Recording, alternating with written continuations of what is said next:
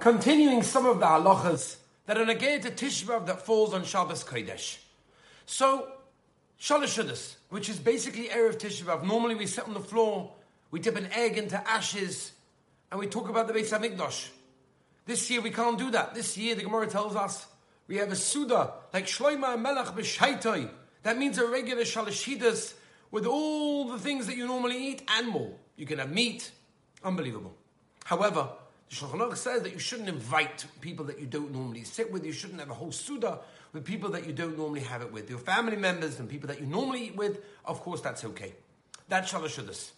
We do not remove our shoes or start changing our clothing until after Nacht.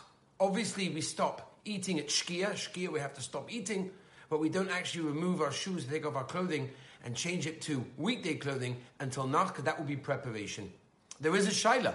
If a person is allowed to take a medication, a pill or drops, kal tzoim, things that make him fast easier, whether it's a shaila of refuah on Shabbos Kodesh. The poskim say what you should do is take it, mix it into food on Erev Shabbos, and then on Shabbos Kodesh, you can take that medication without any problem whatsoever. We also do not make Havdalah.